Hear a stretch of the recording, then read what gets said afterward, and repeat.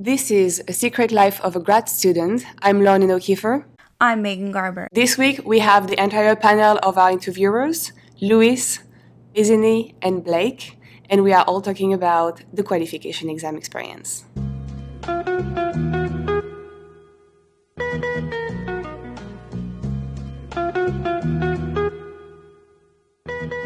We have everybody on the table right now, thank you. I interviewed you like a month ago, Luis, and it was about the qualification exam, but now you're about to pass your qualification exam in a week. Right now, how do you feel different about the last time that I interviewed you? Oh yeah, the perspective has definitely changed a little bit. I think last time I was still having a hard time getting together 4 different professors, so putting 4 professors in one room at one time for 3 hours is like herding cats. But I finally managed to do it. I finally managed to do it, and I was like, oh, okay, I'm going to be so much more relieved now. But now I actually started to write my slides, and I did a practice presentation in front of my lab, and I'm now realizing everything that I still need to learn. So now it's crunch time. It's, T-minus 8 days until my exam, so sleeping a little less and reading a little more, but it's still going okay. Yeah. We talked about like something that you do besides the lab and studying so much to just release the pressure. Like, do you still have time to do that right now? Or a little bit, yeah. I find time to water my plants. I have a tropical garden here at J-Bay actually, so I still manage to find time to do a few things. But for example, today it's Halloween, and I don't know if I should go out. I think I probably should not go out. We'll have fun. My recommendation is life is short. Take advantage of opportunities when they present themselves. It'll be here tomorrow. Yeah. Okay, good. Okay, so sort of on the same line, the perspective on the exam. This question is directed to you as not you, Blake. Given where you guys are in your careers now and having had the chance to look back at taking the qualifying exam, how do you view that moment? Is there any new perspective you can shine on that moment? Yeah, definitely not to stress out about it. I think everything I did throughout my PhD that's the one advice I'll tell myself, just calm down, just do it, you'll be fine. And then just not doubting myself in times when I thought I didn't know better.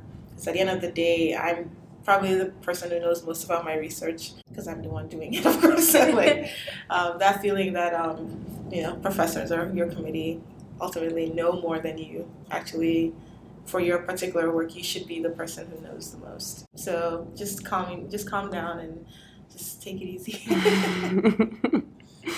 Yeah, I would second that. I think it's very easy to convince yourself that your professors are out to get you, right? But nothing further from the truth could actually be there, right? They want to see you succeed as much as you do. I think the qualifying exam or a test is the wrong way to view it. I think it's just a check to make sure where you are in your process, where you are in your thinking, where you are in your matriculation, and that they're going to exercise due diligence to make sure that you are equal to the standards that they hold. But it's not like you're going to be put into a torture chamber and taken to your breaking point. Well, sometimes it can feel this way. Yeah. No, that was fine. That was not. No, but I don't know. I didn't talk about my qualification exam, but Blake was there when I was passing my qualification exam in Lausanne, in Switzerland. Yeah. We flew together from America, and he was there to support me, which was a tremendous support for me this D-Day. Before, it's an intense moment, I think. But yes, it's intense, but it doesn't need to be fear-based. I think there are a lot of simplistic sayings that I have that help guide me and give glib advice to others as they're going through things. And one of them is, work the problem, don't let it work you. Yeah. And if anybody's going to create a problem in the room, it's going to be primarily you.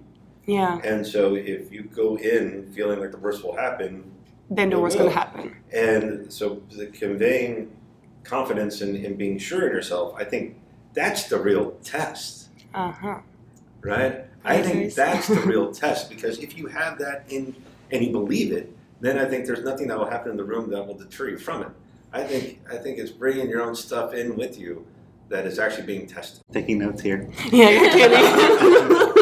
I wish I had this advice before the exam. The exam has been really good for helping me reevaluate a lot of my designed experiments, noticing like what some of the big flaws are and what's a big portion that I've been focusing on, or I should probably mention like where I will likely fail, and if it does fail, how I can recover from that, or what backup plans I have. So that's been really good about the exam for sure. Yeah, And brings that's the perspective. point. Yeah. Right. Because what they want you to be is an academic or a researcher out in the field, Yeah. and actually being able to work those problems, right, and being self-aware enough to overcome them. That is a good thing. Mm-hmm. But I will say that the structure of the exam seems a little awkward. Like 3 hours, what are we supposed to do for 3 hours? And then what's funny is that I've so far been emailing everyone, and like sometimes I don't hear back from the professors, and sometimes they seem a little confused. Like, where is this happening? How long is this supposed to be? And I'm like, so are we all gonna know what to do? So if I show up and I give the presentation, what do we do after that? Like, who says I passed, or where do we send it? Yeah. But then they'll go true to form. I mean, once they get in the room and they get the trappings of it, they'll just go back to form on it. So Okay. there's also the time management thing. You're learning how to manage your management. Yeah. That's a good thing. Oh yeah, I had to go find these professors and hunt them down. I remember like the one guy who he locked his door, and I don't know why I just like decided to knock. I was like, maybe he's in there. And yeah, he was. He was avoiding people that day. Yeah, so that's how bad it was to get everyone in the same room. But that actually played out throughout all of my PhD program, even when I was doing my thesis defense. It was like so difficult to coordinate everyone together. As I progressed along my PhD program, I kind of felt more like they were on my team and like they were rooting for me. I didn't necessarily feel that way in the beginning during the qualifying exam, probably why everybody feels so nervous. When you get that sense that they're working with you, they should be collaborating with you, giving you advice on your project. So I feel like we sort of touched on this, but I kind of want to expand the conversation. First of all, like, what do you think the ultimate purpose of the qualifying exam is? And this is just a discussion point. We sort of touched on that. Do you think that the exam itself is well designed for that purpose? Yeah, I guess I don't know if we're on the same type of program like I did when I was in my PhD, but our qualifying exam happened right after our first year. It was basically to advance you to candidacy, as they said. At that stage, we basically didn't know anything about research, so I can't really say that it was useful at that point. We don't know anything. But it's not just to throw you maybe under the bus and try to figure it out at this moment. Don't maybe waste 3 years and figure it out that actually you don't like it. Yeah, that's a good strategy, I guess. Like, I don't know. Weed us out at the beginning. Like, just get out the weak ones. Is the purpose of the exam to weed out? Hey, I mean, you could say that they do that in other professional. Let's try to see, your scientific methodology, your approach. Yes. See your self-awareness of your topic. See if you've done any homework on it to make sure you're right, that kind of thing. Yeah, so I do like the way my school designed ours. Like, I think it's Berkeley's doing as well. It's basically a presentation. You develop a research proposal and you have to defend it. So their idea was that this is what you are going to do for the rest of your PhD. So you might as well learn how to do it. And we did have support, like I said. We had a semester-long course that sort of taught us how to do this.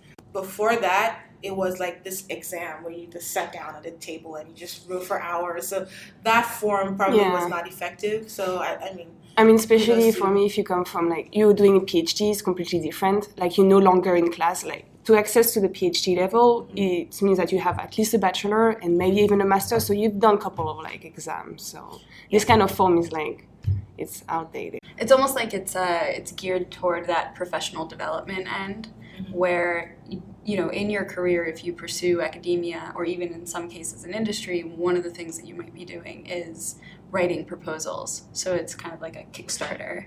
Yeah, definitely. Like I had to submit both a written proposal and my actual presentation. So while writing the written proposal, I found myself like actually, finding a lot of citations to back up a lot of sources to back up like my claims, and then explaining in a way that all the committee members would understand like what the rationale for the designs were and why I thought they would work, and then what sort of plans we had. So yeah, it's been useful for learning how to write proposals. And To me, that's one of the most effective and useful things from a PhD program, because that's what you're going to be doing for the rest of your career.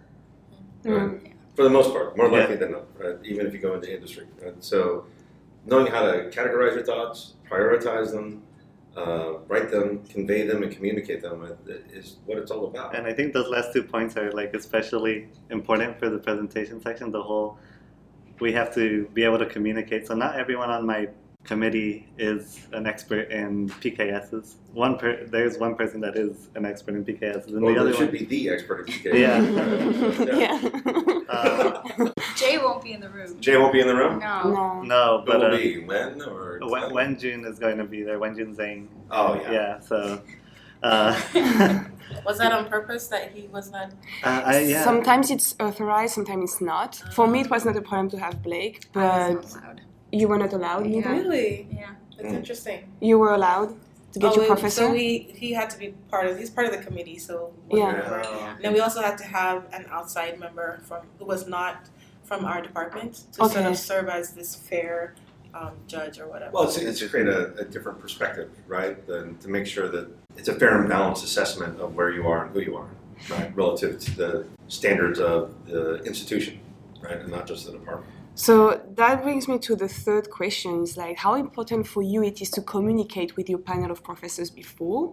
Like, do you want to establish a certain relationship to know them, or do you prefer to have them completely neutral? So I definitely, it's recommended in my program to at least try to meet with them and go over your proposal before your actual qualifying exam. Oh, okay. And I think that's a good one, because if there's any glaring issues that are particularly offensive to any professors science-wise, you can like take care of that before the actual presentation, which is pretty good. And it also probably takes some of the edge off. I actually haven't gotten a chance to meet with any of them yet, but it's happening this week. I have Okay. several We've meetings. done 8 days. Yeah.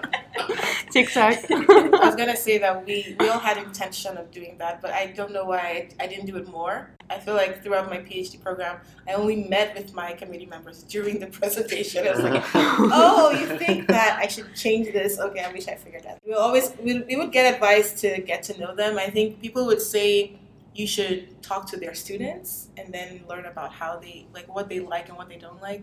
But no one ever actually told me just go directly to them and just talk to them. Like maybe that would have been better. Yeah. It's also a function of what department you're in and how big it is, right? So for me, I knew these folks very well, right? I would go, and so talking to them about not only the science, but also life is Yeah. also part Yeah. just the environment. So it was completely different for me, because you got taught by these folks, you interacted with these folks at like the Graduate School Student Association, crawfish boils and things. So they knew what I was doing pretty much on the continuum. Not, But the so one-on-one. don't you think that you lose the neutral aspect of the exam if you're that close to your community? Why do you think the neutral aspects are important? To not be, oh, I like you, I'm The going to pass ultimate arbiter you. of justice and Yeah. Yeah. intellectual rigor. I don't think it's an either or proposition. I think you can still know someone and have them objectively assess you. You better be able to do that. Mm-hmm. And if you let favoritism or bias influence your way, you're in the wrong job anyway, Yeah. especially as a university professor. In fact, sometimes your friends are your hardest critics, Yeah. Oh, yeah. right? And so, Clearly. I think familiarity does not always breed contempt. And just because they know you doesn't mean that they're going to vote in your favor no matter what. In fact, I almost feel like because they know you and they have like a personal interest in seeing you succeed, they'll probably want to point out any big issues that you have in your, Well, especially the more they know your topic, right? Yeah. And the more they know your science, I think it gives them a more informed opinion or an assessment of the value of that work and how it can be improved. I think it's kind of tough being on the other side of it now, not knowing the person, not knowing the science, and being called into a room and say, review this, and you're only given a cursory exposure to it. You're probably not, it's not a matter of your function within the institution. It's your function to that person to make sure that you are increasing the diligence and the scientific impact and the merit of that proposal to the greatest extent possible. So I think being totally separate actually diminishes that as Yeah. opposed to enhances it. So to add, I have a friend and she's in the UK. And they did it that way. They basically had a completely new set of panel every time they did an exam, and it had to be like random. Like they did not know them from anywhere, and you get there and you be totally surprised at their comment. Like, whoa! So you have some religious professor, an English professor coming in and reviewing your quantum chemistry. That's Well, great. they're from the same field, but Okay. yeah. So there's a limit. Everyone to it. everyone has their the little things that they are their sticklers. Yeah. I had the one professor who was all about he's a computational guy. So no matter what I did in the lab, he's like, "Can you tell me more about the thermodynamics?" And Yeah. he told me like it didn't matter what I got into the lab. And then the Yeah. other guy was more analytic. So But that's good. it's always the little things that they're sticklers for. Yeah. But it doesn't diminish my work, but it just to give it more robustness. And It just pisses you off. I feel like there's one person in my committee who I've become a little bit of pen pals with because I call him What context do you mean? I call him he's the angel of UCSF because I emailed so many professors, the only Yeah. professor that said yes, but he is 100% into this. He's like, send me your proposal, send me 4 papers. He read all 4 of the papers. He's read my proposal. He's asked me specific questions. He was asking me even more specific things. He's like, can you tell me on a spectrum how precise or imprecise each one of your measurements are for AIM-1B, AIM-1A, whatever, so Yeah. on and so forth. And The coefficient of variation and He is the reproducibility. angel. Yeah, that's great. He's going at it. And then, so we've been going back and forth so much that I'm like, this is actually pretty cool. This has been, I feel like I've done my quals via email at this point, but But isn't that a better way of making you a better scientist than random number generator in the review process? And Yeah.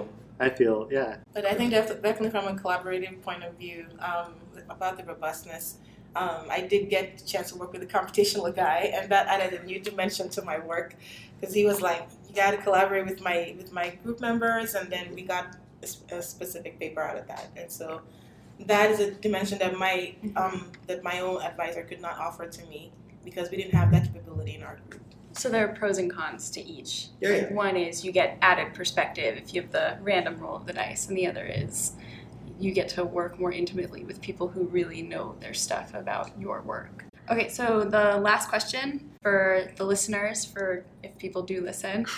At least the 5 of us. At Hey, least if you got more than 5, you're in the winning column. So for our many listeners out there who are potentially preparing for their own qualifying exams, what advice would you give them in preparation? So I'm currently preparing, so I don't know if this advice is a little premature, but I'd say try not to freak out too much about it. I mean, the stakes are high, right? That's why it's so scary. It's like, oh, if you don't pass your qualifying exam, you can't finish your PhD. And, I've already told my friends, if on November 8th, you see Olga come in and clear my stuff off the desk, you know what happened, yada, yada. So I've already said my goodbyes, and I feel at peace with the process. Realistically, I think that in general, the advice I've heard from people that have passed is that it's going to be okay and take it as a sort of way to improve your project. And I think if you look at it that way, you're going to be fine. And I feel comfort also after this podcast and hearing all the similar feedback. Just be diligent and stay calm. I'll say practice and prepare. I think I've already said a few things before, but I had a room of my friends who were all also chemical engineers review my work, and I practiced my presentation. I prepared a lot of times, especially if you're not good with public speaking. Definitely want to get comfortable. I think it helped me all through, but one thing I do is I can give my presentation or any presentation without looking at it. So literally in the morning when I wake up in the shower, I go through my whole presentation, and that I don't need the slides at all or the book. My main advice is don't wait until the last minute to get started. That's a good one. I saw that firsthand, and that led to not so good outcomes.